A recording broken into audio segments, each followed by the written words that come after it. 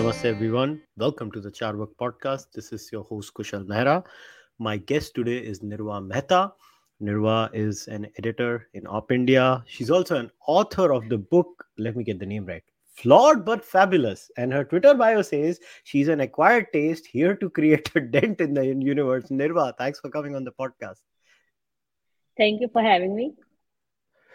All right, obviously, but today, guys, we are going to be talking about four specific reports, by the way, fantastic reports, which have been recently been written in the month of January by Nirva. So I think the first report was called Love, Land, and Jihad Stories of Conversion from Gujarat, how Pooja survived to tell the tale. That was written on 10th January. Then on the 13th of January, it was part two, where Nirva says of mysterious water in dargahs, black magic and exploitation, grooming jihad horrors from the hinterland of Gujarat. To then on the 17th of January, which is a tale of two cities, which is Gopipura in Surat and Soni Falia in Bharuch, how Jains and Hindus are leaving their homes as the localities shift demography. Two, on the 20th of January, the report is titled आपका पैगाम London पहुंचा दिया है अच्छा काम हो रहा है fraud funding forced religious conversion tales from Gujarat.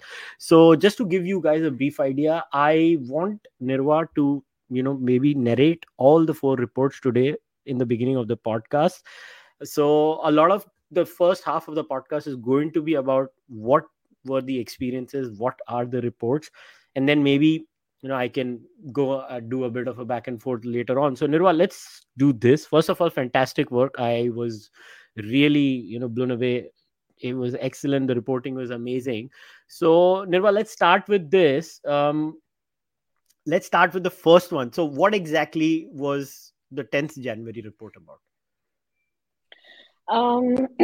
So I'll start with sometime in October last year when I came across one report about land conversion, rather the Disturbed Areas Act violation in Surat.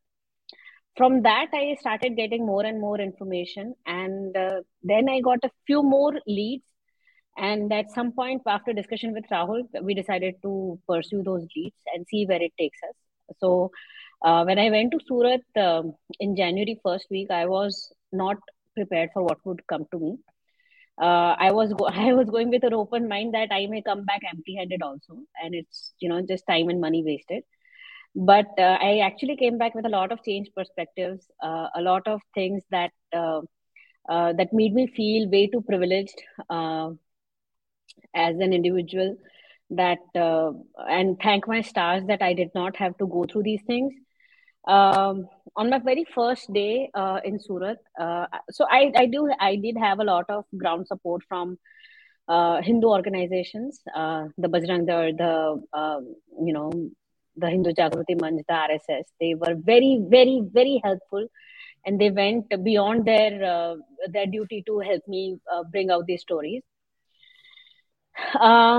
So the first day, the first story is about the girl. We've changed the name because to protect her identity. She was a minor when she went through the ordeal.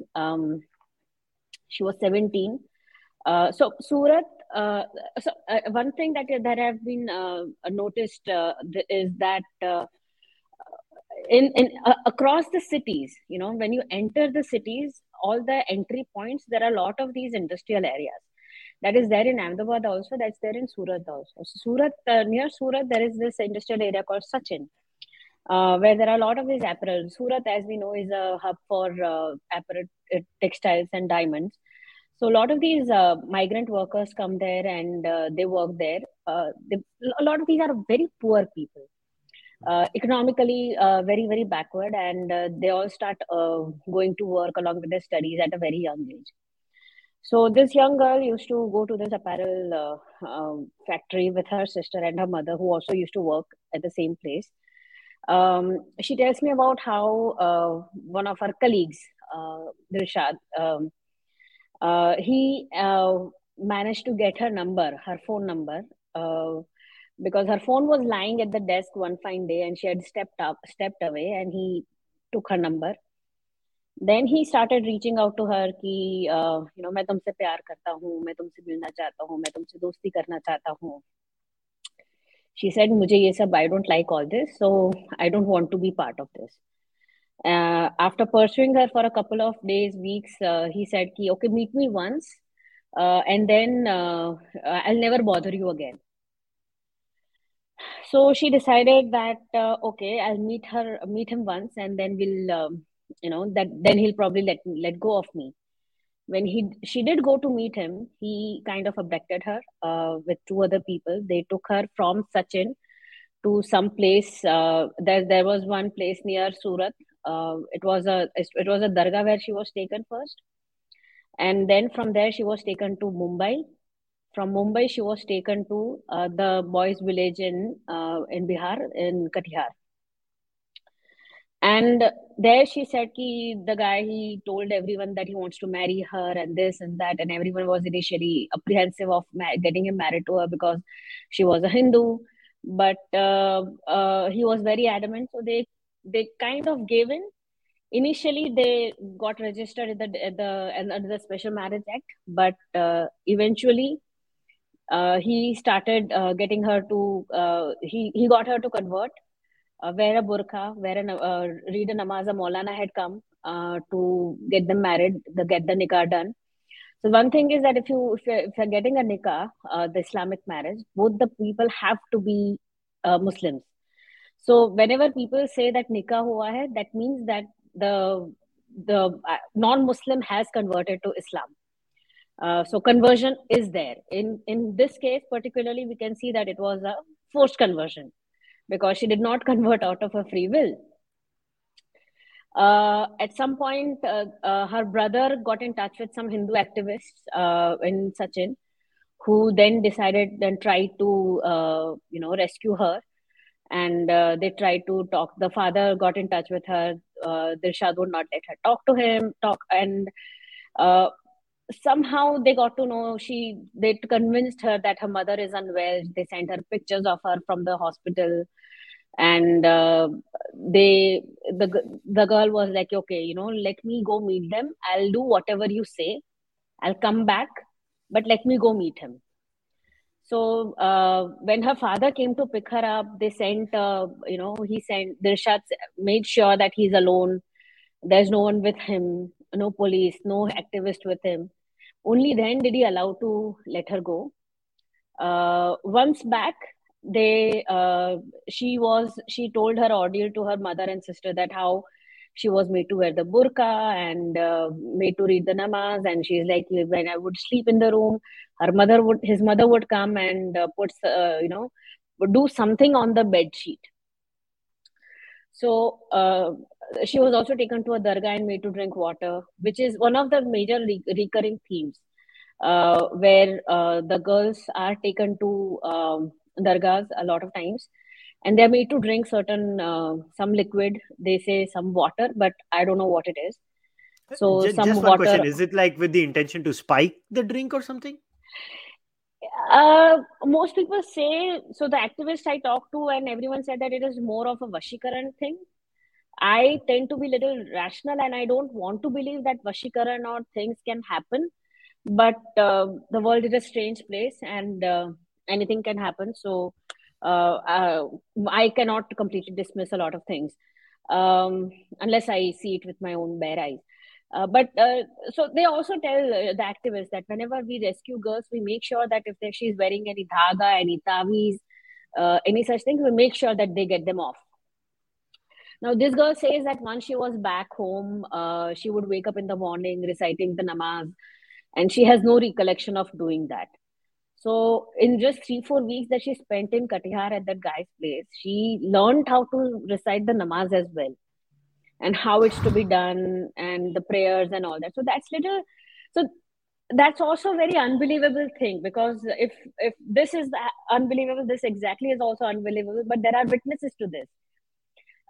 So this is what happened, and then she was like, okay, I'm here, but then people would keep looking at me as if mere saath bahut bura hua hai, and she was feeling humiliated by the society at large, who kept some of them taunting and not being nice generally. So she one fine day decided to go back to Dilshad because why not? It makes more sense that at least he loved her. That's what he said. but and at least it would be away from the humiliation she was facing here. Thankfully, when she left, her sister noticed that she was gone, and she again got back in touch with the people who rescued her. And when she boarded a train from Surat to go to whatever place she was going, they managed to stop her at Sachin itself. They got her back, and so to keep her away from the society pressure that she was suffering from, another activist took her in. She would counsel her, empathize with her, speak to her that it's not her fault and things are okay, things will be okay. Over the years, it's been 6 7 years since that happened, and over the years she is in a better place mentally. She was brave enough to come on record to say this. um, when she started crying, I was, see, it's one thing reading about these things on in media. Every day you read about things, but it's another thing completely when the victim is sitting right in front of you. And I felt like no one in my entire extended family and friends has ever been through similar situation. And True. she was only 17 when that happened to her. True. Right. At 17, what were we doing? We lived such careless lives. We did not have to face any society humiliation. We were not kidnapped. We were not asked, forced to convert our religion. We didn't even know that these things existed. Yeah. So that was kind of that kind of made me, realize, and it was kind of a reality check for me. Okay, dude, no, I really uh, things are really bad, and we don't really know how bad things are for a lot of people out there. I also spoke to a lot of activists there, so police and all of these the people who have rescued and all. Couple of things that came were, as I said, this Vashikaran is one of the recurring themes. Um, uh, those who believe, they do believe that these things exist. So I'm not going to deny all that. Um, Other thing is that they get a lot of training. Uh, some of these people are groomed to make sure that these things happen, to lure girls into relationships. There is also one concern which comes that when such girls are rescued, when they come back, the family support is sometimes missing. Hmm. They constantly face humiliation. They feel that they are made to feel little worthless. So uh, that's where their morale also breaks. Uh, so I think as a society we need to be a little more empathetic, and police also. So police, I spoke to the DIG Surat, and he said that a lot of these times parents don't keep an eye on their own children. They go to the police when things have already gone out of hand. uh, Mm. if your child is, and not just in these kind of cases of conversion and all, but also in cases of drug abuse, uh, Mm. that if your child is being little strange, maybe take note of these things. But so yeah, that was the my first story on the conversion of this girl. um All right. Anything on Now this? let's talk. I want you to because see, it was a flowing pieces, right? It was one after the other. So let's go now to the Right. next one where you talk about mysterious water in Dargahs, black magic and exploitation. Because is there anything from the second part where which you would want to talk about? In this, there was one interesting thing was that there are a couple of dargahs in and around Surat. So I'll talk about in and around Surat only because that's only where these are the only two places I went to. Um, Hmm. some of these dargahs, I'll not take the names, are a little shady. They are accused of being centers for conversion. Um, so how they escape law is that the conversion or such illegal activities they don't take place in the premises inside the dargah, but it's so near the gate. So you are still there. They get the refuge. They get the support from the maulanas, from the dargahs for these conversion, but they somehow still manage to escape the law. A lot of these places also get a lot of funding. They have lawyers, high profile lawyers, uh, they defending them. They have lawyers ready for affidavits and conversion papers whenever required. So these Yeah, how things the are hell there. do they There are manage this, Nirva? Because this part struck out to me also, that they have like a battery of lawyers who are high profile. How the hell did they manage this? it's actually very surprising. In fact, some lawyers and some businessmen in Surat are also accused of being part of these illegal funding, which goes into the madrasas and dargahs and mosques, where they eventually are used for such illegal conversion activities and other terror activities, obviously. So yeah, that's actually very very surprising and very unfortunate also.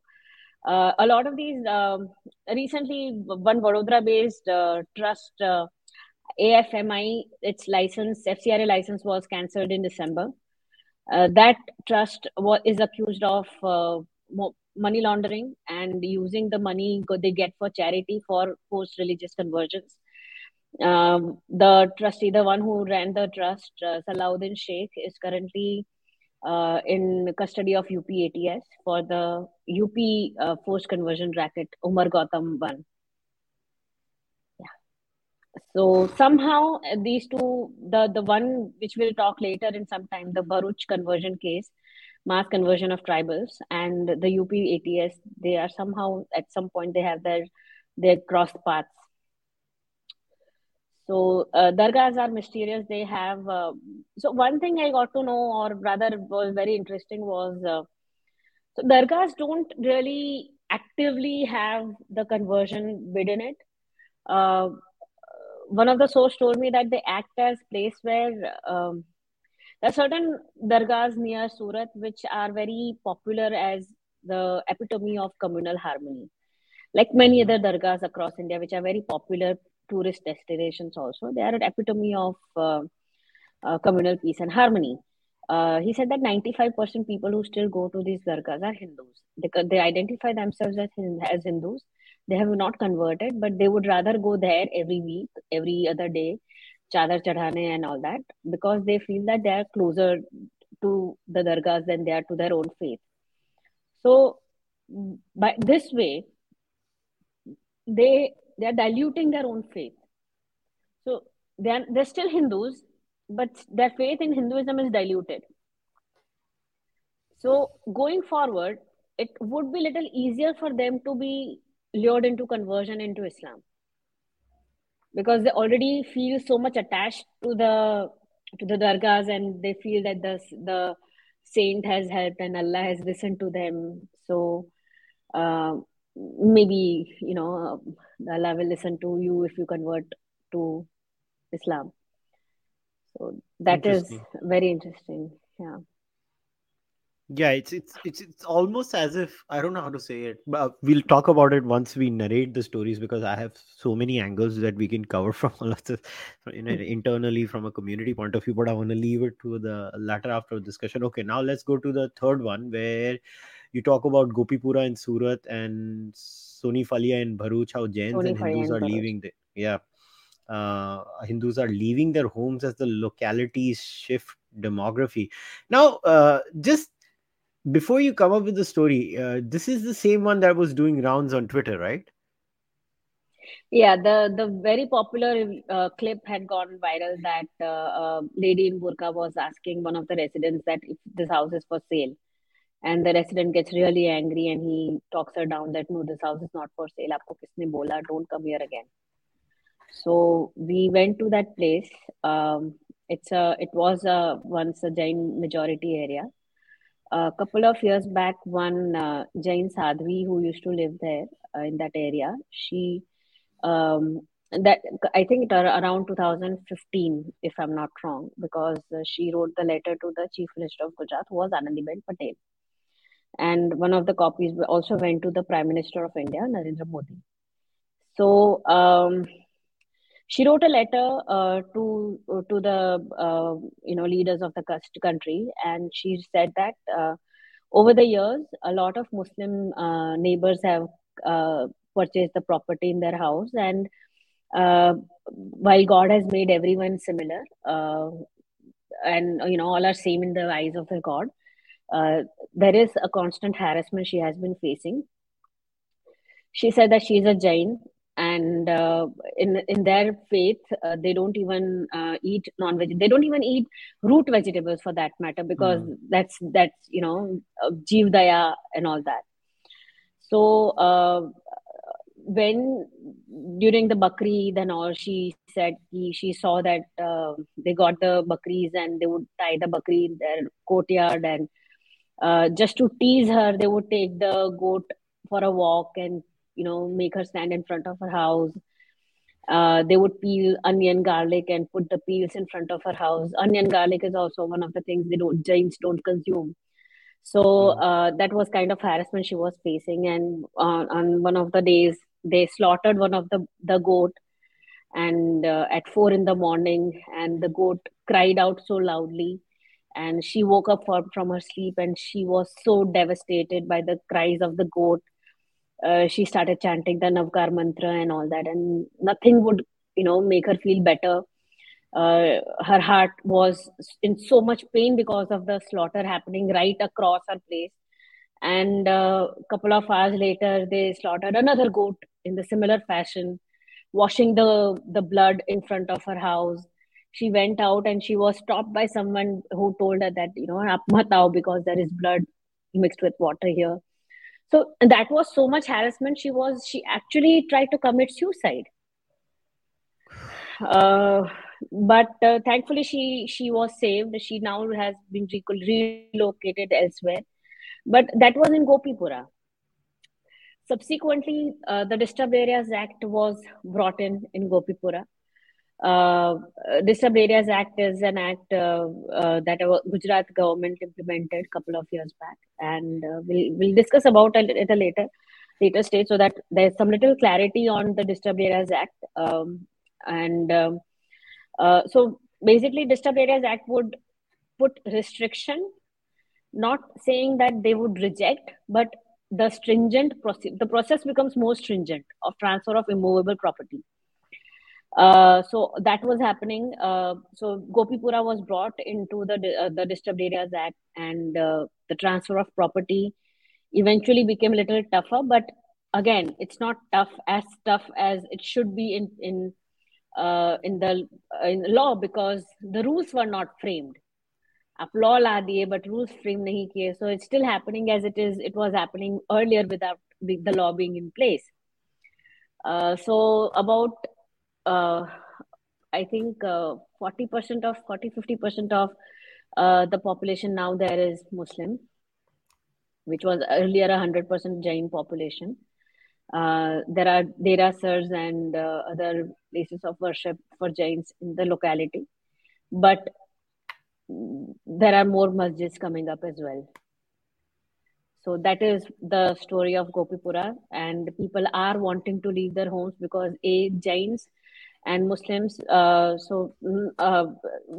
Muslims are generally they don't have any such restrictions on food, and they do consume non-vegetarian. And Jains who don't even consume potatoes, onion, garlic, for them to get the smell of non-vegetarian cooking right across is not easy to live with.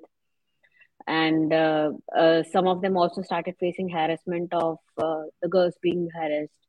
uh, so things were happening, and so things escalated, and some people started leaving the houses.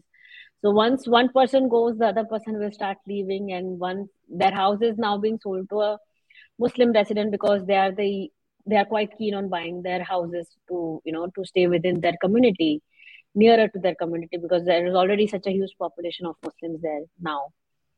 So that's exactly what polarization of population is. That's what Disturbed Areas Act tries to stop, that people should not have to leave their house out of fear.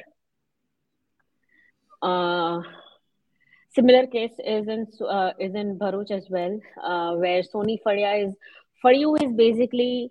So if you've been to old cities in Gujarat, I don't know about other parts of the state of the country, but in Gujarat they are poor.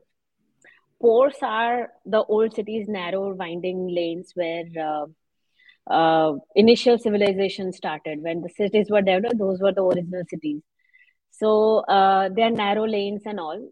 In those narrow lanes, one particular lane would be a for you, right? So Sony for you is that one particular lane where, which was again a Hindu population, and suddenly one person starts buying a house, and then other houses start going for sale. Once sometimes people start leaving the city, they move to a bigger place because Farias and Old City are little tinier apartments, tiny Mm. houses. So once they start moving to a bigger place, their house are sold, and uh, again that also has a Disturbed Areas Act in place where there are things like violation, circumventing the process happens. Um, One of the modus operandi, rather, there was that um, original seller is a Hindu, first buyer is a Hindu, Hindu person two buys from Hindu person one. Now a Muslim person one comes in the picture, and within just 2 months, Hindu person two will sell the house to Muslim person one. So if property is being sold at such short notices, there is something which is not right. And not just one property, multiple properties like this are being sold where such transactions take place in very short span of time. One similar, so that's one of the cases of Sony Faria where this way. And um, there's a temple there, 150-year-old temple of Lord Shiva, and right across there now entire neighborhood of that Lord Shivaka temple is of Muslim residents. Um, they don't like, there's a Jalaram Bapa temple also there, and they don't like the Aarti because Aarti is a haram, and hence they objected to the Aarti being played at the temple. So that also kind of offended the religious sentiments of the Hindus there. And the activists and the residents there told me that when they reached out to the police administration, they were harassed by the administration, and they were in fact threatened with cases for trying to break the uh, communal peace and harmony. Yeah, similar. In fact, इसको so Hindi में कहते हैं उल्टा चोर कोतवाल को डांटे. yeah. The reason I got to know so much more in detail about the Disturbed Areas Act was the first case which we did was in Surat in the building called Rehan Heights. I think it is a Adajan area, if I'm not wrong. So, in a Disturbed Areas Act, what happens is when a person wants to buy or sell property, irrespective of religion, it's a longer process in a disturbed area if that part area comes under the Disturbed Areas Act. So the corporator will have to, the commissioner will have to uh, go and speak to the neighbors, make sure that take it in writing, interview them. That they don't have an issue if the property is sold between these two people. It's a longer process than a normal process in, say, another part of the city where any normal buying selling can take place. This is to make sure that there is no polarization, that everyone is well aware of the properties being sold and purchased. So in Rehan Heights, what had happened was that land, say, belonging to Mr. X, a Hindu, was wanted a partnership firm of Muslim businessmen. They wanted to purchase the land. Just before the deal, they got a Hindu partner on board with 10% share, and the deal took place. When the deal took place, this was happening in 2020 when the initial lockdown was in place for coronavirus. So during that time, they put up the file in the corporation, key transfer of movable property, and they said, say the Hindu man's name is Mansukh Bhai. So Mansukh Bhai and others. So corporate is like, this is a Hindu person selling to a Hindu person, and they were like, okay, maybe it's a COVID times, and they probably overlooked the whole Disturbed Areas Act bit. They did not do the due diligence. Transfer property ho gayi. Once that happened, the Hindu partner was removed and two more Muslim partners were brought in. And they started construction of building, and eventually, so all these people, they fought the case, and they got to stay on the construction, further construction, and now the transfer property deal is also stands cancelled now as per the corporation. So now they will have to figure out what is to be done next. So these are the things that have happened. This is what triggered my little interest in the Disturbed Areas Act, and we can talk more on it later. But that was the land jihad bit. All right. Now let's go to the last one where you talk about fraud Hmm. funding forced religious conversions, especially in the tribal areas, right? So let's talk Hmm. about that. Right. So, generally, what comes to our minds when we talk about conversion of people in tribal areas is unfortunately the Christian missionaries, because those are one of like prominent places like Dadangs here in Gujarat. They are very prominent when it comes to conversion. So, when I got to know about conversion of tribal Hindus to Islam, I got a little interested. So when I was in Surat, I made a trip to Bharuch. It's about 100 kilometers from Surat. Bharuch, Bharuch is a district. In Bharuch district, there is Gam, Amod Taluka. In Amod Taluka, there is a Kankaria village. It is so obscure, Kushal. It is so obscure that it's not even on Google Maps. And Google Map has everything, including the tree outside my house. So it is that obscure. In that obscure The only village, reason I 37 know about families. Bharuch and the surrounding areas is because there's a big GIDC in Dahej. Oh yes, Dahej. Uh, Dahej and Surat ke paas Hazira. But anyway, so uh, when I went there, it is the people there are extremely poor. There is only one, the sarpanch who has a pakka house, that too two rooms. There is extreme poverty. So sometime 2009 ke aspas, I talked to the person who filed the FIR in the forced religious conversion cases in November last year. He told me about the how things happened with him and with people around him. He said that one Thakur Bhai Vasawa in their village, he had a shop, and one of their suppliers was one I forget the name. I think Samad Bakery Wala and his brother Shabbir Bakery Wala, if I'm not mistaken.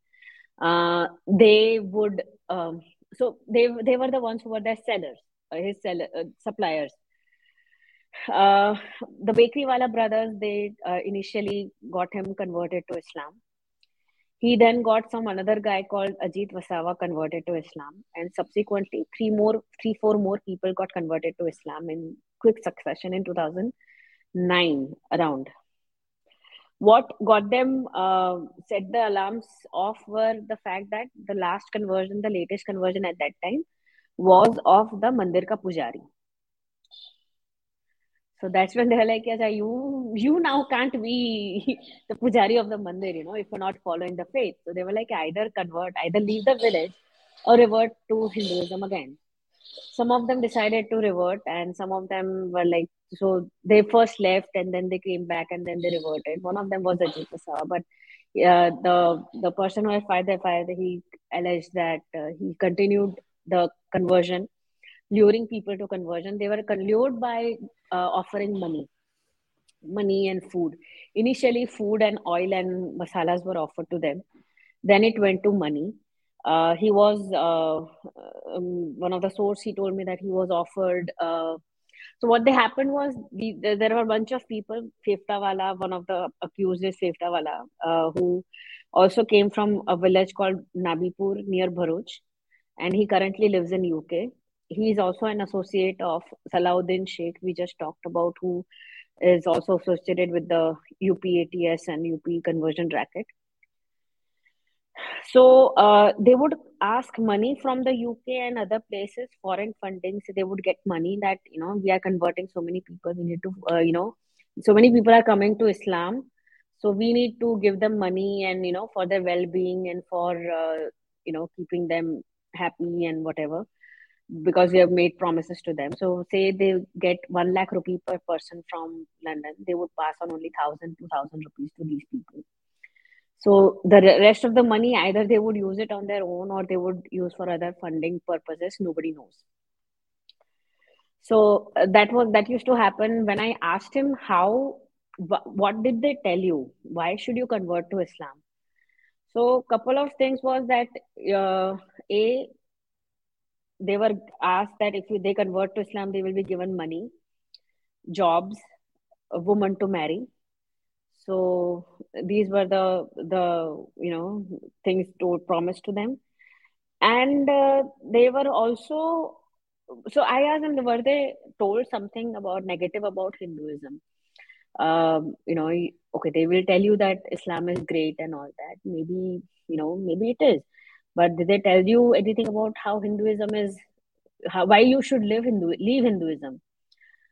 He was very apprehensive and felt really ashamed to say these things. He was not sure if he should, because he thought I may feel offended by it, but like it's okay. You can tell me what you were told. Uh, very So they were told little things like, so let's understand these are tribals. They have had very little education. They are very poor. They have had very little exposure to the outside world. So they are told that you go to a temple, there is prasad, आप देते हो भगवान को. But on that prasad you can see makhi and cheeti coming and sitting on the prasad. So what kind of god, or is your god so powerful that he can't get rid of those flies of the prasad? uh, so okay, so these people, they're like, maybe he's right. How can my all powerful god can't get rid of the flies even from the prasad that is offered to him? Uh, then he was told about the story we've all grown up listening to about Mata Parvati and Ganesha, and how she had once gone for a bath, and Ganesha was standing guard at the door, and Lord Shiva comes looking for Mata Parvati, and they are told that how Lord Shiva killed his own son. So they are questioned, how can a father not know his own son, especially if he's a god? How can a god not know that it's his own son? So, okay, so that's what they start wondering. Ki, Acha, maybe he makes sense. And then they are told about how, as a god, Lord Shiva killed an innocent elephant to bring back his son, to change the head and all that. So they were like, if he's so all powerful god, how did he not bring him back to life on his own? Why did he have to kill another soul to bring back Lord Ganesha? So that's when they tell you that, how can there be so many gods? Only humans can be so many. Look at you, so many people around. How can there be so many gods? Uh, so yeah, there were ways to put doubts in their heads about against Hinduism. And then they are made to taken that old Maulanas come from other parts of the country. They are taken to places like the Jamaats. They were taken to in Bombay and near Bombay, and they're made to feel very important. That so many people in powerful positions, and the Maulanas telling them that, now that they're in the Allah's, क्या कहते हैं उसको, now that they're with Allah, that only good things will happen to them, and Chhatra uh, Chaya. Chhatra Chaya, Chhatra Chaya. I blame my COVID brain for forgetting words, but so and the headline of that article, as I said, it was "Aapka Paigam." So imagine in an obscure village where nothing works, this fellow is telling them कि मैं आपका पैगाम London पहुंचा दूंगा. So these people feel so important that their message is now going to go to London, all the way till London. So they were made to feel very important कि, कि हमारे लिए क्या क्या, we are so important in the whole scheme of things. You know what I find funny about this whole thing is that they're converting by finding the absurdity in one story. Look, I'm a disbeliever, so I, I got no dog in this fight. But you know what I find funny is it's like the guy who believed their prophet went on a winged horse thinks the other person's story is funny. It's every time I listen to these arguments, that's the first thing that comes to my head. You literally believe in a winged horse. How can you convert someone else on the basis of that? It's ridiculous.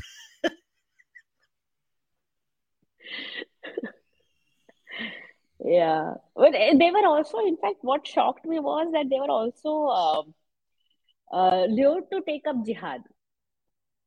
They were offered money to take up jihad eventually, but this fellow said no, and then he went and filed a complaint against them. So, yeah, all power to him. Oh my god! It's it's just, it's just every time this happens. Look, now let's talk about something. So first of all, you did Hmm. talk about it in the beginning, but I have to ask this. So, and I'll tell you why I'm asking this. Look, I have personal experience of now more than a decade.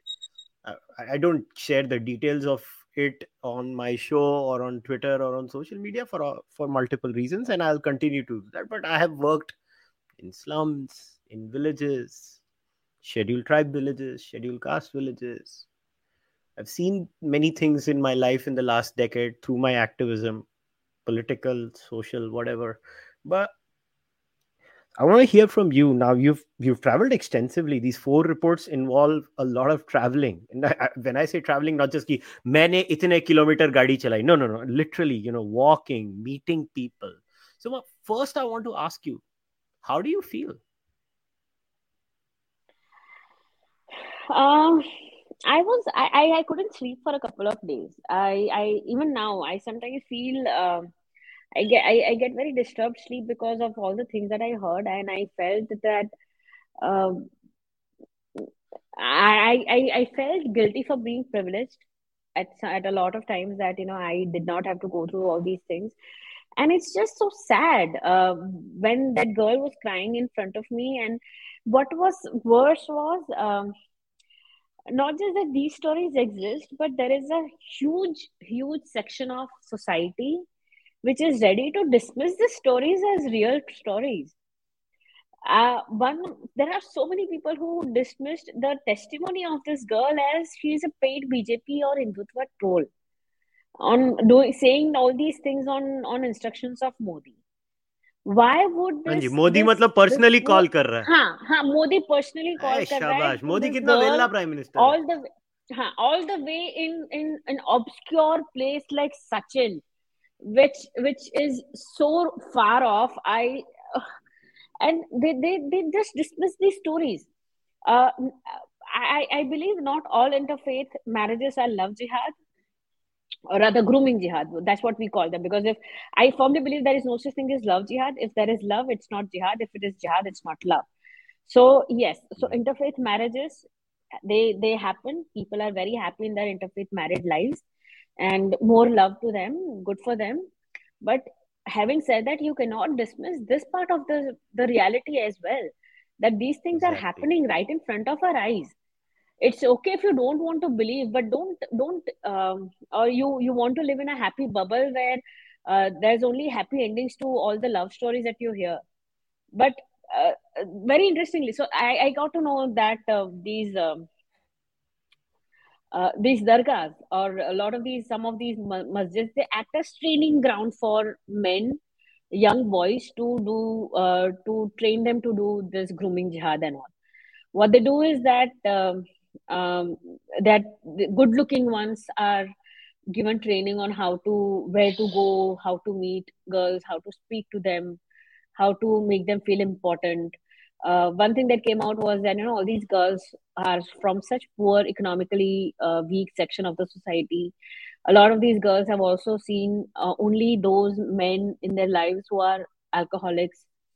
They've only seen that the father in their homes are alcoholic and beating up the mother all the time, so her all the time. So that's all their idea of a man. Now here comes a man, very good looking boy who drives a bullet, has so much money to spare to buy a bullet, and also fuel money, because obviously fuel is expensive. Everyone knows that. Uh, n- Now this guy, he tells her that हमारे में alcohol is haram. So obviously this girl who thinks that the root cause of all problems in life is alcohol, she agrees that if he does not believe in, he does not consume alcohol, and he's definitely a good boy. Only that he probably isn't, because there is no real identity about him. They get married whenever they do. Sometimes the only proof of address is the rental agreement, which also has a wrong address a lot of times. They will use very generic names like Sonu, Samir, which can be either Hindu or a Muslim. The girl probably doesn't even know a lot of times. मैंने कुणाल नाम भी सुना हुआ है, by the way. Kunal. So yeah, so if there is this element of deceit in a relationship at whenever it is starting, how do you ignore it? uh, how do you dismiss the whole so many victims, their lives ruined? A very interesting thing I got to know was that so there are two kinds of women that are being targeted. Sometimes they are either these extremely poor girls from economically weak section, or a lot of times Dalit girls. Uh, and if not that, then it is either those girls who are financially well off and upper class girls. So, um, um, what was I saying? I forgot. Oh my God. You're saying how they target people. How they target people. Yeah. Okay, so Uh. let me come in a little bit over here. So Yeah. where once you get your thought back, you go back. It just vanished. It It's okay. just vanished. It's okay. It happens. It happens. We all have those moments. But okay, I want to come here and let's start now unpacking the entire series. So here's the thing. What happens is when we have discussions like this, you are 100% right that we cannot ignore the agony of that single person, no matter what. In India, we have these horrifying stories, no matter what people want to say, that happen. And especially, I want to talk about that, you know, the Jain Muslim conflict, which is very interesting because in here are in the eyes of the left, which looks at everything through, oppression, oppress, oppressor. That's how numbers and whatever they want to look at it. So even if I looked at it from a left wing perspective, Jains and Muslims are minority in India. In fact, Jains are an even smaller minority in terms of absolute numbers than Muslims in India. Now, here's a classic case where, Taleb kind of becomes right, where, as Nassim Taleb says, the most intolerant wins, kind of thing, right? If when it comes to, let's say, food habits. But let me be very clear, like, I was born and raised in a majority Jain area, and lo and behold, no non-veg is allowed there. Even today in Ghatkopar East, look, I have to be honest. If we're talking about this, let me be very honest. In a majority Jain area, like Jains live in complexes, so this is like how builders in Ghatkopar do it, right? So in Mumbai there'll be a Derasar inside the complex. Hmm, hmm, Derasar hua, that is like a bat signal. અહીંયા આવી જાઓ, Jain loko, kind of a thing. All the Jains will go there, and the Jains will buy a hmm. house. They will make sure no non-Jain enters that area, so they can then impose their rules and regulations on the entire society. So what is fascinating to me is because Jains, in my experience, are known to be very, particular about this, which is where. So I guess the Muslims outdid them in the intolerance too, because they're like, "Nah, bro, you're out of here." So this is one of the rare occasions the Jains lost because they've been beating Hindus in Ghatkopar in this department. Tum log niklo yahan se. You're not there. And the Jain Hindu confrontation barely happens is because they will always find a Hindu who's vegetarian and who would also love to go and stay in a Jain building which is vegetarian. But my larger question is, but then how do we balance this out, right? Because I have given you an example of Jains also doing this. They don't like non-veg, so they actively don't allow non-veg in societies. So how do we deal with this problem is my question to you. I have no answer on how do you deal with this issue. I think uh, I don't know, because I can't really. Um, yeah, it's a difficult place to be in, but if yeah, it's a very difficult question to answer. There is no right And answer you to can this. relate to what I'm saying, right? Because you're from Gujarat. Jains live in a huge number in Gujarat. I mean, I Which is have some very family interesting members in because Gujarat. Jains and Muslims also, a lot of these places where there are disturbed areas act in place, like Gopipura, for example, or Paldi in Ahmedabad, for that matter. These places are Jain majority, and Muslims and Jains, they live together types, uh, which is uh, which is very surprising a lot of times. But it is It's not what surprising it because is. Jains are fundamentalist non-violent people. So it's never a problem to live with Jains. They're not going to kill you. Yeah, Kudos to they're not going Jains. to kill They you. see, the biggest thing is people always should remember one thing, right? The fundamentalist of a religion will be like the fundamentals of the religion. So what will a fundamentalist Jain be? My best friends are Jain. They don't even kill a mosquito. वो मच्छर Yeah, they आते तो don't. ऐसे करता है वो. Yeah. I actually asked a colleague of mine. He's Jain, and I asked him that because I have an electric racket. It's my guilty pleasure every day. I like to kill mosquitoes and see the dead bodies lying around me, which is very disturbing thought to have. Did you share a But photo of that on Twitter too? yeah, a couple of times I've done that. I think I may be a very disturbed individual and deeper and. But well, I work with Rahul Roshan, so I obviously need to be a little more off balance to have a boss like him. Totally agree. But so I asked him, what do they do with the mosquitoes? Do you kill them? He said, no, we don't kill them. In fact, on Bakri Eid, he and his family, they fast for the goats that have been sacrificed that day. Yes. They mourn the So death of those I'll tell goats. you one thing. So you know, in Mumbai, Chembur area, there is this area called Devnar. So in Devnar, there is the largest slaughterhouse, like in Mumbai. I think it's a terrible place, by the way. Pathetic conditions. I mean, I don't know. So there is this community, a section of Jains that have been silently protesting. The most fascinating community of India will never raise a hand. They just hold placards outside across the road legally with police protection, and they've been protesting daily for years outside the Devnar depot. They don't bully, they don't heckle, they do nothing. They just stand outside, they hold a placard, and they say, "This is wrong." That's all they do. Yeah, Which is and where they the whole they question comes. they, Does they the other apologize community to follow hurt. this thing? No, they don't. They don't. They Yeah. Giants. That's They even apologize every year for hurting you even by their thoughts. So yeah. yeah, Michami Dugram. Chami Dokram. So see, That my experience with Jains is intense. A, I'm a textile guy.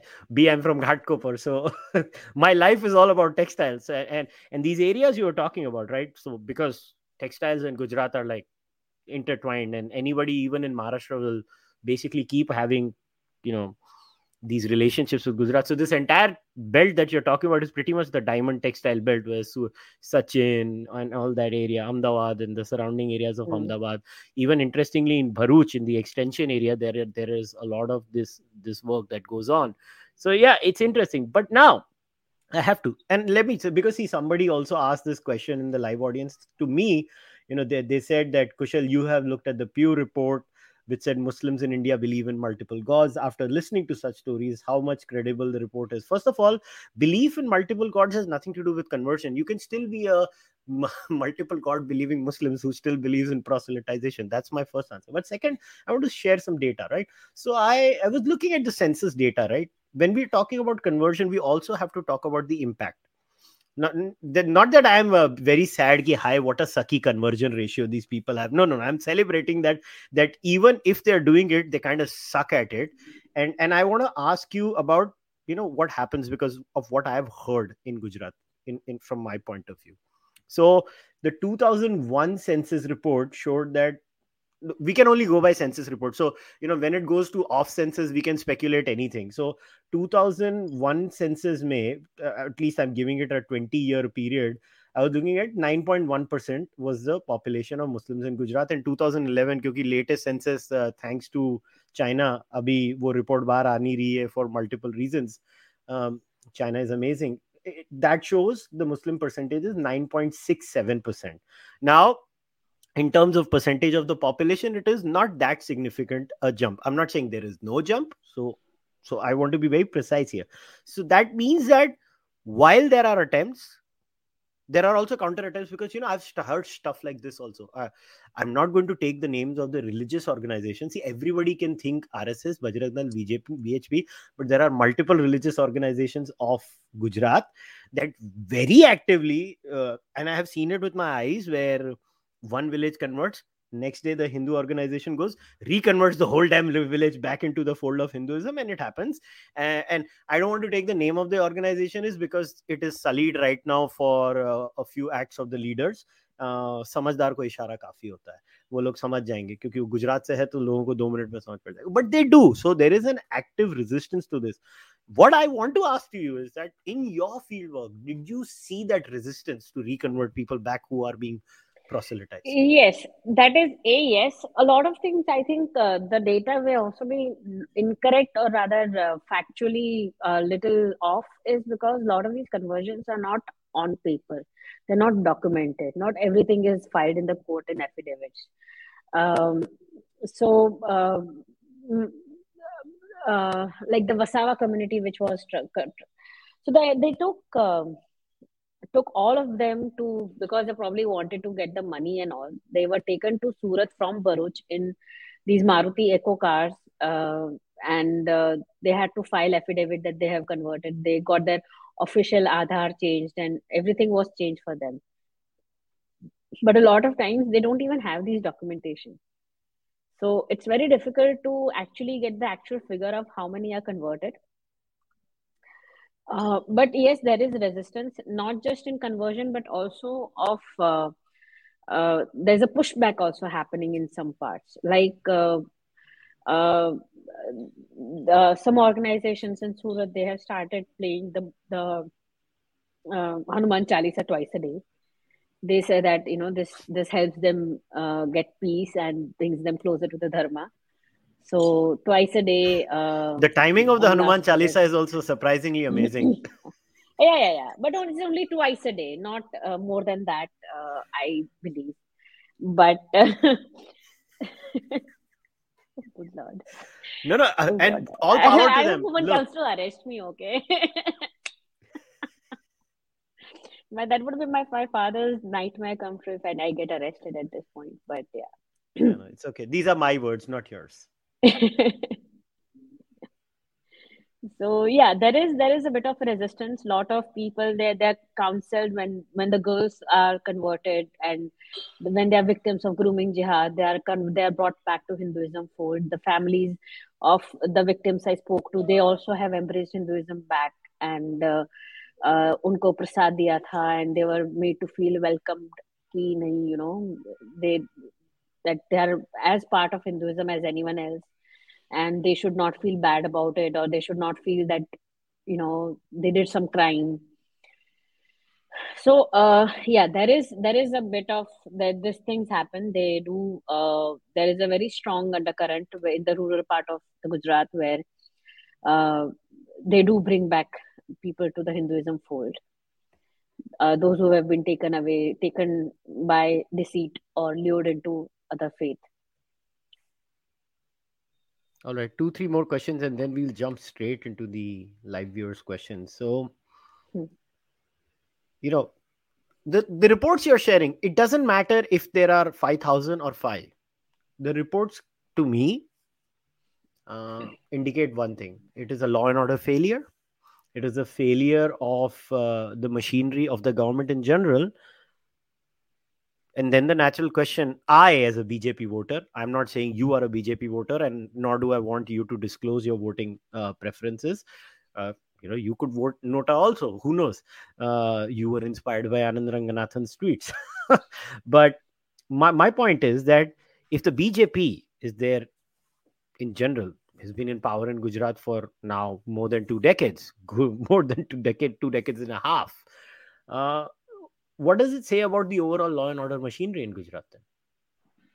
So, couple of things. The Gujarat government has been proactive in this. Otherwise, they would not have brought in the forced religious conversion bill, the anti-forced religious conversion bill, which is very contentious in a lot of parts of country. Gujarat government was one of the first ones to implement it. Even the Disturbed Areas Act, for that matter, one of the few states to have this act in place, which is also at least notified. Certain areas are notified. So yes, the state machinery seems to be aware and uh, active, but I still feel there is a lot that needs to be done. For example, आप act ला दिए, but if you have not formed the rules and regulations and notified the rules, or if the state administration, the lower departments are not aware that these things are exist, in that case, it's a state failure. So if there is a Disturbed Areas Act in place in that particular area, and if the police officer is not aware of it or does not take it seriously, then it is it's a failure. Uh, Hopefully that doesn't happen that often, but it still does happen. There is always scope for improvement for everyone. Uh, I spoke to a lot of people. I asked them what they feel about the current state home minister, Harsh Sangvi, and how do they feel the general BJP government, including Modi at the center, who has been the chief minister. Uh, so they all say that things are in place, but things could still be better. Like a lot of people Mm. felt that Harsh is probably doing decently, but they all still feel little betrayed that the Hindus feel little left out. That Hindus should not have to leave their homes if out of fear from people in their own state. So that little bit of undercurrent is there, but even then they still feel that it's much better under the BJP here. Fair enough. And are you satisfied with the Disturbed Areas Act? Do you think it is sound, or do you see any problems with that too? Because you had told me No, we should be talking about it. see, Disturbed Areas Act, how it is in place is that it's not that the entire city or state is placed under the Disturbed Areas Act. Only particular area would be placed under the act. So it's the district collector's responsibility to maintain law and order in the state, in the city, and that includes communal harmony. He is the main peacekeeper of the district. So what the commissioner would do is he would reach out to the police commissioner, ask him कि आपके in your police departments, various area wise, is there any place where you have seen more FIRs or complaints about communal discord or such polarization they have felt, or such love jihad cases or forced religious conversion cases. So then the police commissioner will reach out to the police inspectors of various areas, and on basis of the information they get, they decide, the district collector decides which police station will fall into the Disturbed Areas Act. Right. So I don't know about Bombay, but in Ahmedabad, for example, different areas like Paldi police station. So everything that falls into the Paldi police station jurisdiction, that will be part of the Disturbed Areas Act, not the entire Ahmedabad. Now, Got it. Paldi is there would be part of the area, the act, because there again polarization. Jains and Muslim population live there together, so neither community should feel polarized. So it's not just Jains who should not feel polarized. Even Muslims should not feel polarized. People, places like even Juhapura has the act in place, or say Daryapur has it in place. So in that case, these are Muslim majority areas. So if these places also have the act in place, that's also to protect the interest of the Muslims in that area, that they should not feel polarized. How it is then portrayed is that it is anti-Muslim act, but no, even their interests are being taken care of. It's just to make sure that everyone lives peacefully. कल उठ के ऐसा ना हो कि someone comes and tells you you can't play the bhajan here because it's against my it hurts my religious sentiments. You probably then, if the temple here, which is here since 400 years, if it hurts your religious sentiments, maybe you could have chosen to live somewhere else. Why would you want to then come to this place and change, make people feel uncomfortable with this way? So yeah, Yeah, that is the I disturbed agree with areas you. that. Yep. So you know what the bottom line of all this is? Nobody wants to talk about it at a fundamental level. Again, these are my views, not Nirva's. Nobody wants to address this. Islam at a fundamental level. I'm not talking about Muslims, so nobody quote me that I'm talking about Muslims. I'm talking about Islam. Islam at a fundamental level has compatibility issues. Nobody wants to talk about it. That's just the fact because Jains live with Hindus. Jains can live with Sikh people. A little, the whole, it's very funny. Like, people don't like facts. Here's a little fact on this podcast. Hindus have this image of being the most vegetarian after Jains. Little do they know, Sikhs are more vegetarian than Hindus. But what's the standard in India? एक हाथ में whiskey की bottle, एक हाथ में tandoori chicken, बल्ले Butter बल्ले बल्ले chicken. बल्ले कर रहे हैं. Yeah. Yeah, they don't know that. The fact is, and Sikh लोगों में vegetarianism is not 1-2% more than Hindus. More than 12 to 13%. That's like a gigantic jump of vegetarianism. But they live together. You don't find ghettos where, like, so at a fundamental level, this doesn't mean we should ban Islam, nor am I insinuating that we Right, should ban right, Islam. right. Nor, Exactly. nor Yeah, do I yeah. intend to ban Islam. But my point is that we need to draw a line somewhere.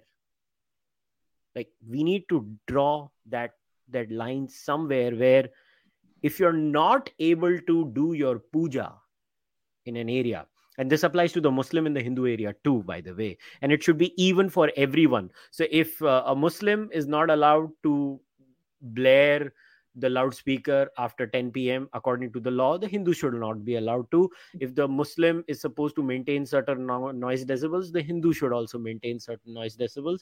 But if the state fails, then what is happening in parts of Gujarat, where the moment X starts, Y starts of another religion, is going to happen. And which is why I always say it's the failure of the state beyond a point, and the state capacity. And unfortunately, in India, we don't talk about police reforms. We just don't. We don't want to hire more cops. Nobody. There is no vote bank for cops. Hire more cops. Like, two states in India have the highest police to citizen ratio. One is Punjab, one is Nagaland. Punjab being a border state and a completely ruined state because Mm. of terrorism in the early mid 80s to 90s, and Nagaland, I don't need to explain why the police is there. But even there, the ratio is not as per international standards. The international standard is like one cop for 100 people. In Punjab, it's like, I think, 200 or something. So even Punjab is like, you know, half of what the international standard is. That's how bad it is. Gujarat is way below, by the way. Maharashtra is even worse than Gujarat, where Mumbai is the most well policed place in Maharashtra. Like, you go outside Mumbai, you will not see cops. You will literally not see cops. Police ka hai? Police hi nahi dikhti hai. It's that bad. But Mumbai, yeah, you see the police. So now let us get into, because a lot of the questions by the audiences are also related. Now, so it, so somebody has asked, I used to go on a bike ride and happened to come across Havya and Dang district. They are tribal areas. So are they still largely Christian, or has the demography in those areas changed today in Gujarat? The Do you the know? Christian conversion mafia, I don't know the exact whether the demography has changed or not, but the tribal areas in Gujarat, especially the Dangs and Narmada areas, they do have the Christian conversion mafia, the missionary mafia managed there. That is a fact. Um, but now, as we can see in the urban part of the country, the Islam conversion is increasing. Hmm. All right. This question is very interesting. Do the convert converted continue to get money or jobs in the long run? What No, happens they there? don't. So the most of the times they don't. Like what happened in this racket where it was unearthed was also this, that they were promised a lot of money, but they didn't get a lot of Hmm. money. So they were promised, so unke naam pe they would get money, a huge amount of money, but pass on only fraction of that money to them. So that's when these people got realized. They realized that this is not, they did not convert them because they loved them or because that they thought that Allah, they would be better off in the chaya of Allah, but they converted them because they were getting money. And after initial 4 5 months, the money stops. No, I'll tell you a very funny story. I can't reveal the source at all because this is like really confidential. But I can tell you the latter half. So I was talking to someone and they told me what's the story that I was like, why do these conversions fail so much? इधर क्या करेगा, इतना corrupt लोग है, आधा पैसा खा जाता है और उसके बाद पैसा नहीं मिलता तो वापस वो लोग रिकन्वर्ट हो जाता है. Which is true. That happens. I'm telling you. I mean, I'll tell you the whole story offline because some things are meant to be offline. But yeah, this I can totally relate. It was very funny. Yeah, He literally told me, "क्या करेगा? आधा पैसा खा जाता है वो लोग." So the one who's yeah. getting the money to convert people is so corrupt that that person is also like, मैं आधा मार लेता हूँ, आधा उसको ट्रांसफर करता हूँ, फिर बोलता है, अरे बोला 100 दिया 50, ऐसे थोड़ा ना होता है, चीटिंग है, I'm going back, deal cancelled. So it actually happens. So yeah, see, people don't realize it's so funny and so complex. Okay, so this question has been asked to you. Apart from the minor in part one, how much has Nirva noticed are forced conversions in quotes he's written, that is conversion and fraud, versus being done willingly out of free will? As in, when you were talking to people, were there more forced conversions or were there more conversions out of just, I fell in Okay, love, I like this this remind. religion? Okay, remember earlier I had this moment where I forgot what I was saying. I suddenly remembered it. Exactly. This question Very triggered good. that memory back. So thank you for the question. So I'll tell you a couple of things. One is a forced luring is happening in terms of hiding name, hiding identity. That is a fact. They are also lured by promises like no daru nahi piyunga, ye nahi karunga, tujhe pyar sab karunga. They would give them money to run the household for a couple of months so that she realizes, he's a good guy and all that. So this is all luring. This is all deceit. In other cases, when I was talking about the educated and the financially decently well off cases, what happens is that they would promise them ki we will not convert. You follow your faith, I'll follow my faith. That's how they are told, they are promised that there will be no conversion eventually. So they get married also under the Special Marriage Act.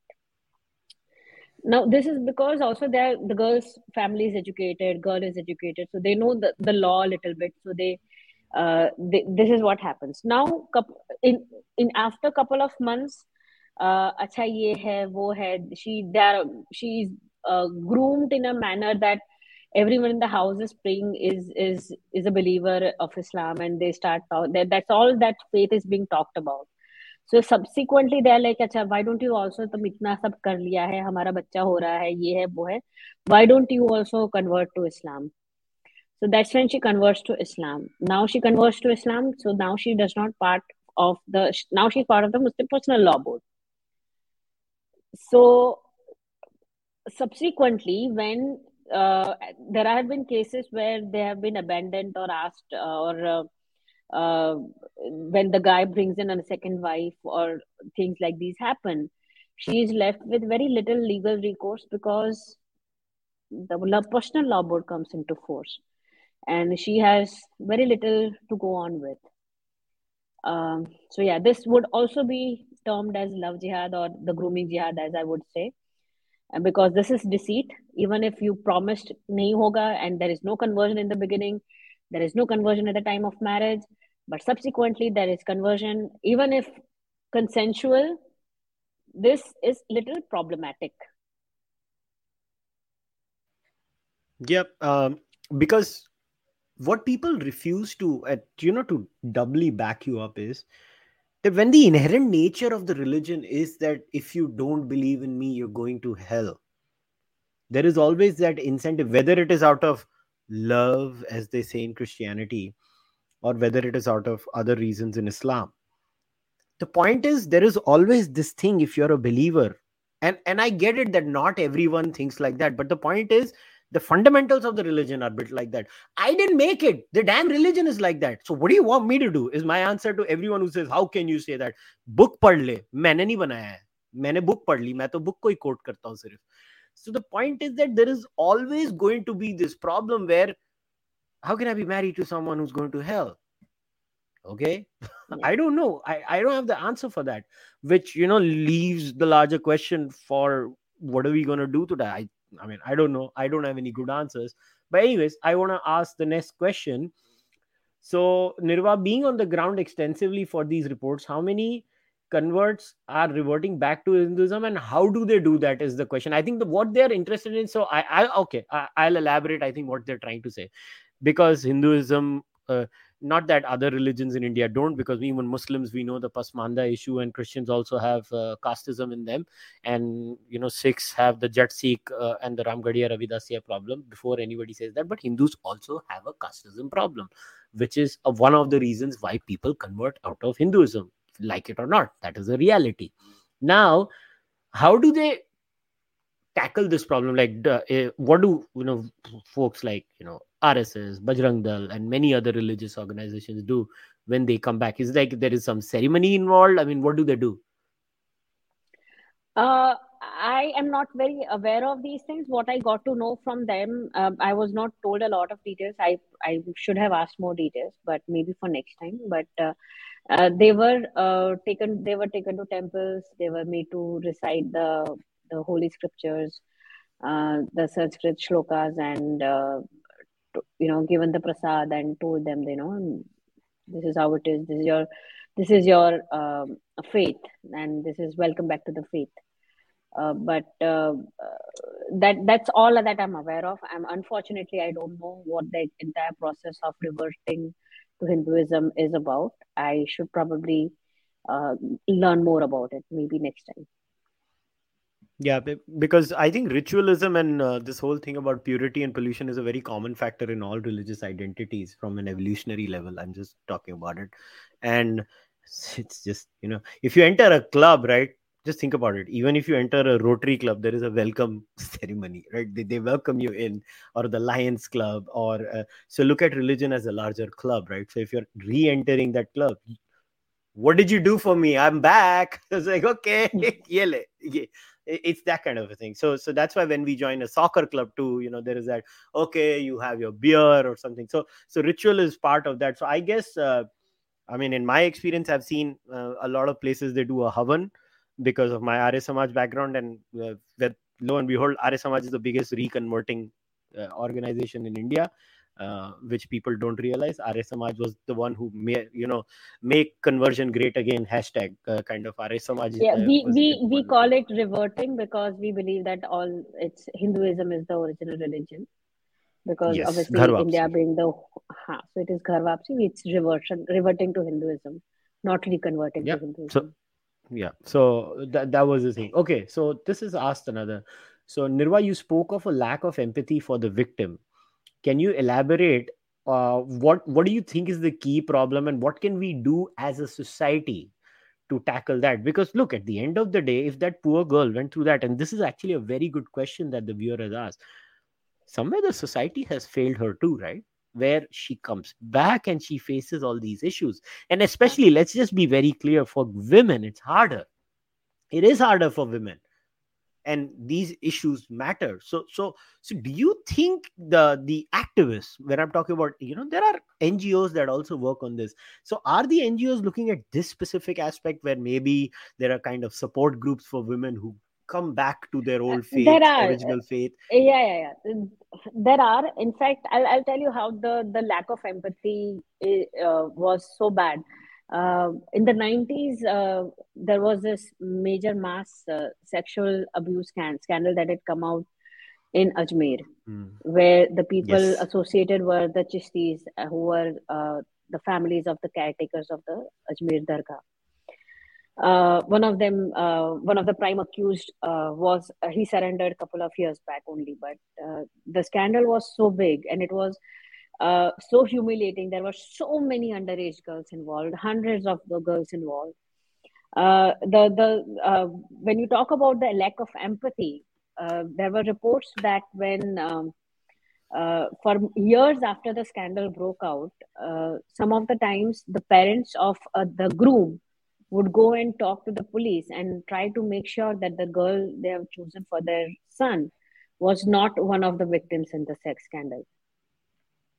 So this is the lack of empathy. How does it matter? My Was it her goodness, this is choice that she was pathetic. part of it? Yeah.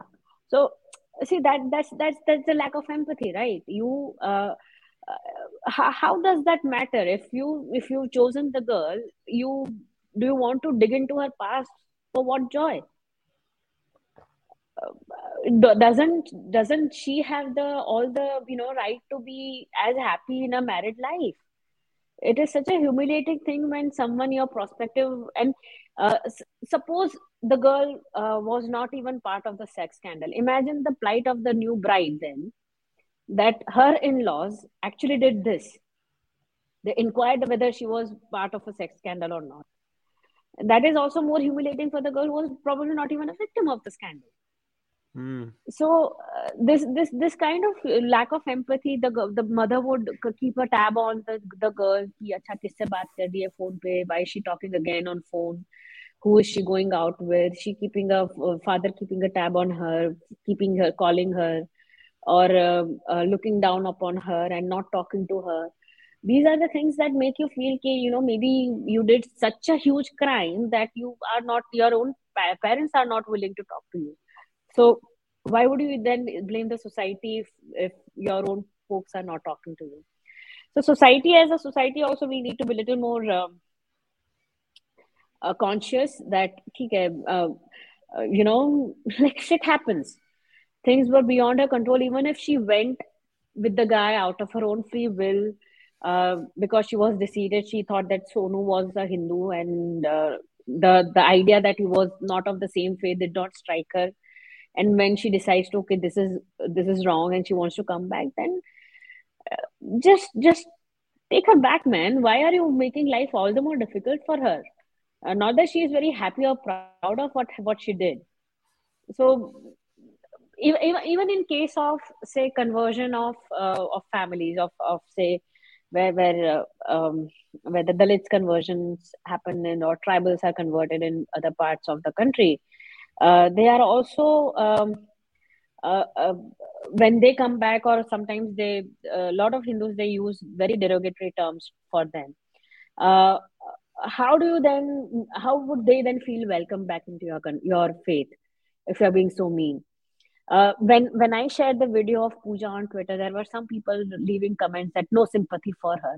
Why no sympathy for her? She is literally telling you that she was abducted. Why do you still not have sympathy for her? It really, it's moral decay is so deep. I can't believe it. I the only way I can present it, Nirva, is that when you, whether we like it, again, my views, not Nirva's, but then I'm known to piss people off. Uh, when you mix misogyny, sexism with religion, it's a lethal combination, because you have a certifying agency now, right, which certifies this rubbish. And I mean, you, Twitter is a perfect place where, we get exposed to a lot of this rubbish, where, that girl is literally a victim, that girl you have spoken about, and she goes through trauma, and all the geniuses can offer is shaming the victim. And that stems from, whether we like it or not, that stems from a very sexist and misogynistic attitude. Whether people like it or not, that's just the fact of life. And oh, this is a Western construct. जो कहना कर लो भैया, western हो या Scandinavian हो या किधर का भी हो, प्रॉब्लम है, you can't. And you know what the funny is, this is the same lot that whines when conversion happens, this is the same lot that shames the victim when they come back. How can you have it both ways? Their answer would be, जाना ही नहीं चाहिए था. अरे तो तूने तेरी life में कभी गलती नहीं की है क्या? तो तेरी गलती होती थी तो तेरे तेरे साथ भी ये करेंगे तो क्या होएगा? मतलब what kind of a monstrous attitude is this? And it's just disgusting. I don't know how to say it, but and sometimes I feel like I have to say certain things because for multiple reasons some people don't say it, so I just go ahead and say it. It's a huge problem in our society. Like, every day on Twitter, I I see women being exposed to what kind of rubbish. I mean, and everybody is like, oh, silly deals, bully deals. I can, Nirva, right now. In fact, what the hell? I'll read those hashtags. What kind of ridiculous targeting women are exposed to was sent to me in an email. Hindu women being targeted on social media, and because it's all part of this shit show that we talk about, uh, and I don't know how I managed to go and you know read all of that, but holy shit, um, I went through some of those.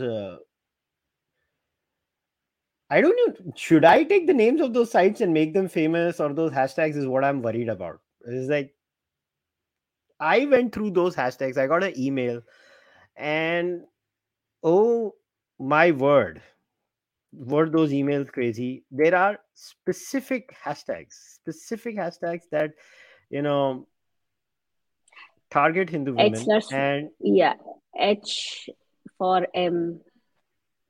yes, There yes, were rape fantasies, there were porn fantasies on oh my where god, the woman was a Hindu woman and sanskari woman. They mention in the caption that yeah. I'm a sanskari Hindu woman, and my husband. And then they would have the fantasy of how she's also obviously married, because they show her wearing a mangal sutra and sindoor, and then she's fantasizing You know what? about a man who's obviously a Muslim man. Yeah, I don't know. I'm really in a double mind because I know the hashtags that are there. I mean, Yeah, I wrote that an article on it. I know the hashtags as well.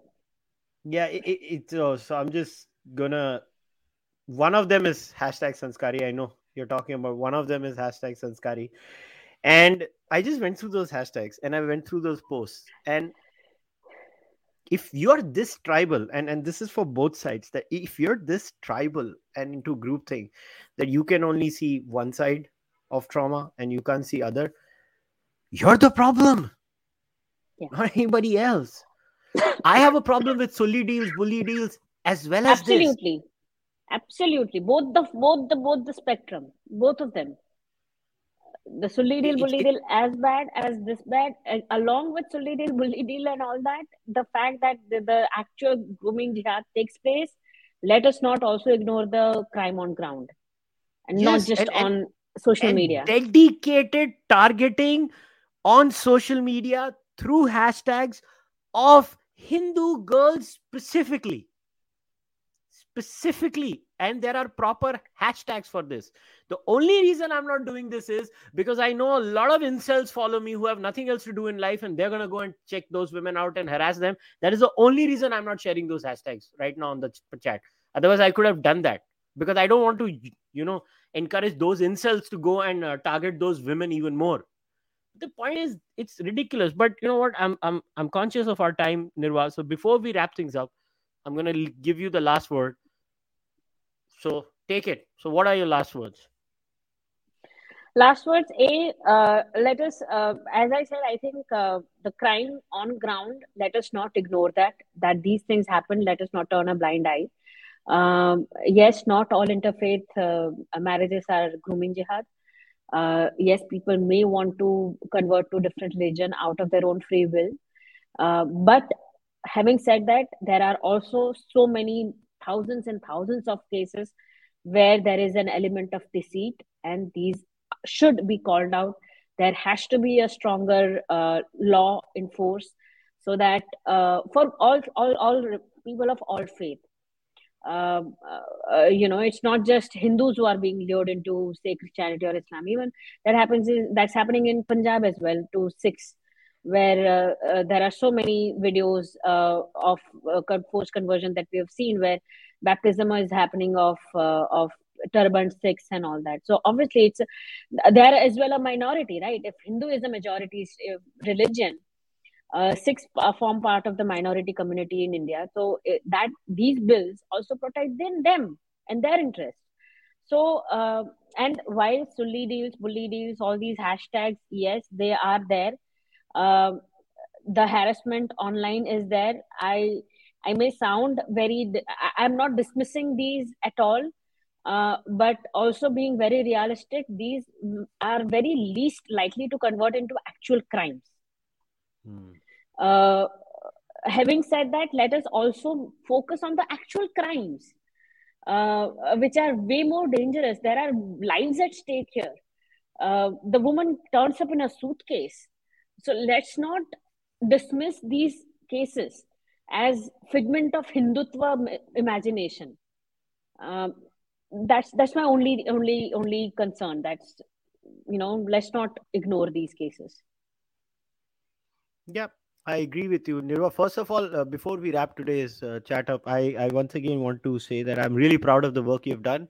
Uh, Fantastic work. I love, the moment I read them, I was like, oh God, this is some brilliant work, and full marks to you for going out there, grinding it out, and producing these reports. So and thanks, sir. I want to thank you. Thanks for doing this, because maybe these stories would not have come out, maybe this would not have come out, and good on you, and I hope you continue to do this work. So and thanks for coming and chatting with me too. Thank you.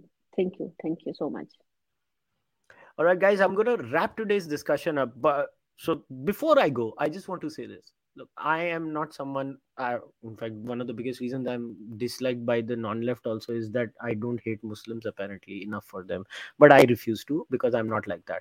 I am a rational human being. I talk about ideas. I don't talk about individuals. There are good individuals, bad individuals, and I'm not gonna look at it any other way through the prism of ideology, and that's all I do. But to and I know many people in the left do come and listen to this podcast or watch it on YouTube. To you, I think you need to do some introspection. These stories are real. The life of that woman, who's called Pooja, obviously the name has changed, is ruined, and the trauma she's gone through is real. And if you are a left winger, I thought left wingers were all about compassion and empathy. And And if you can't feminism. feel for, yeah, and if you can't feel for them, boy, there's something wrong with your head. There is something seriously wrong with your head. And I don't know what else to say other than, we need to step up and talk about these reports. We need to talk against this. It doesn't matter which side of the aisle, because if you go through pain and agony, because the process of proselytization is really mind shattering, especially in the case you know, of a pagan or a non Abrahamic person. Uh, Going into the other side, it's just because the worldviews are so different. A lot of times when a Christian converts to Islam, a lot of base level agreements exist about the religion. But in the case of a pagan going to the other side, it's a very completely different process. And in my work, I have seen the trauma that they go through, and it's not good. And to say it is not an issue is a disservice. I'm going to wrap today's discussion up on this. Another thing, all the four reports that Nirva has written. What I have done is, in the description of this podcast, I have left a link to Nirva's page on Op India. So what that will do is that when you go there, you click that link, you will get all the reports together. Obviously, there are other articles that Nirva has written too, and I would encourage you to read them too. But this is the best way to go. I could have left all the four links separately, but that would have been shoddy. So it's better this way. And I encourage you to go and read it. Read it with an open mind. If you have questions, I've left Nirva's Twitter handle too. Maybe you can ask questions to her on Twitter too, and she would be more than happy to maybe clarify your queries there too. Also, in the end, be a kind human being. Don't be a jackass. And especially if you are on Twitter, don't be nasty to women. Don't do it. I'll leave it at that. Keep listening to the Charvak podcast. You know the drill. I'll see you guys next time. Until then, take care. Bye bye.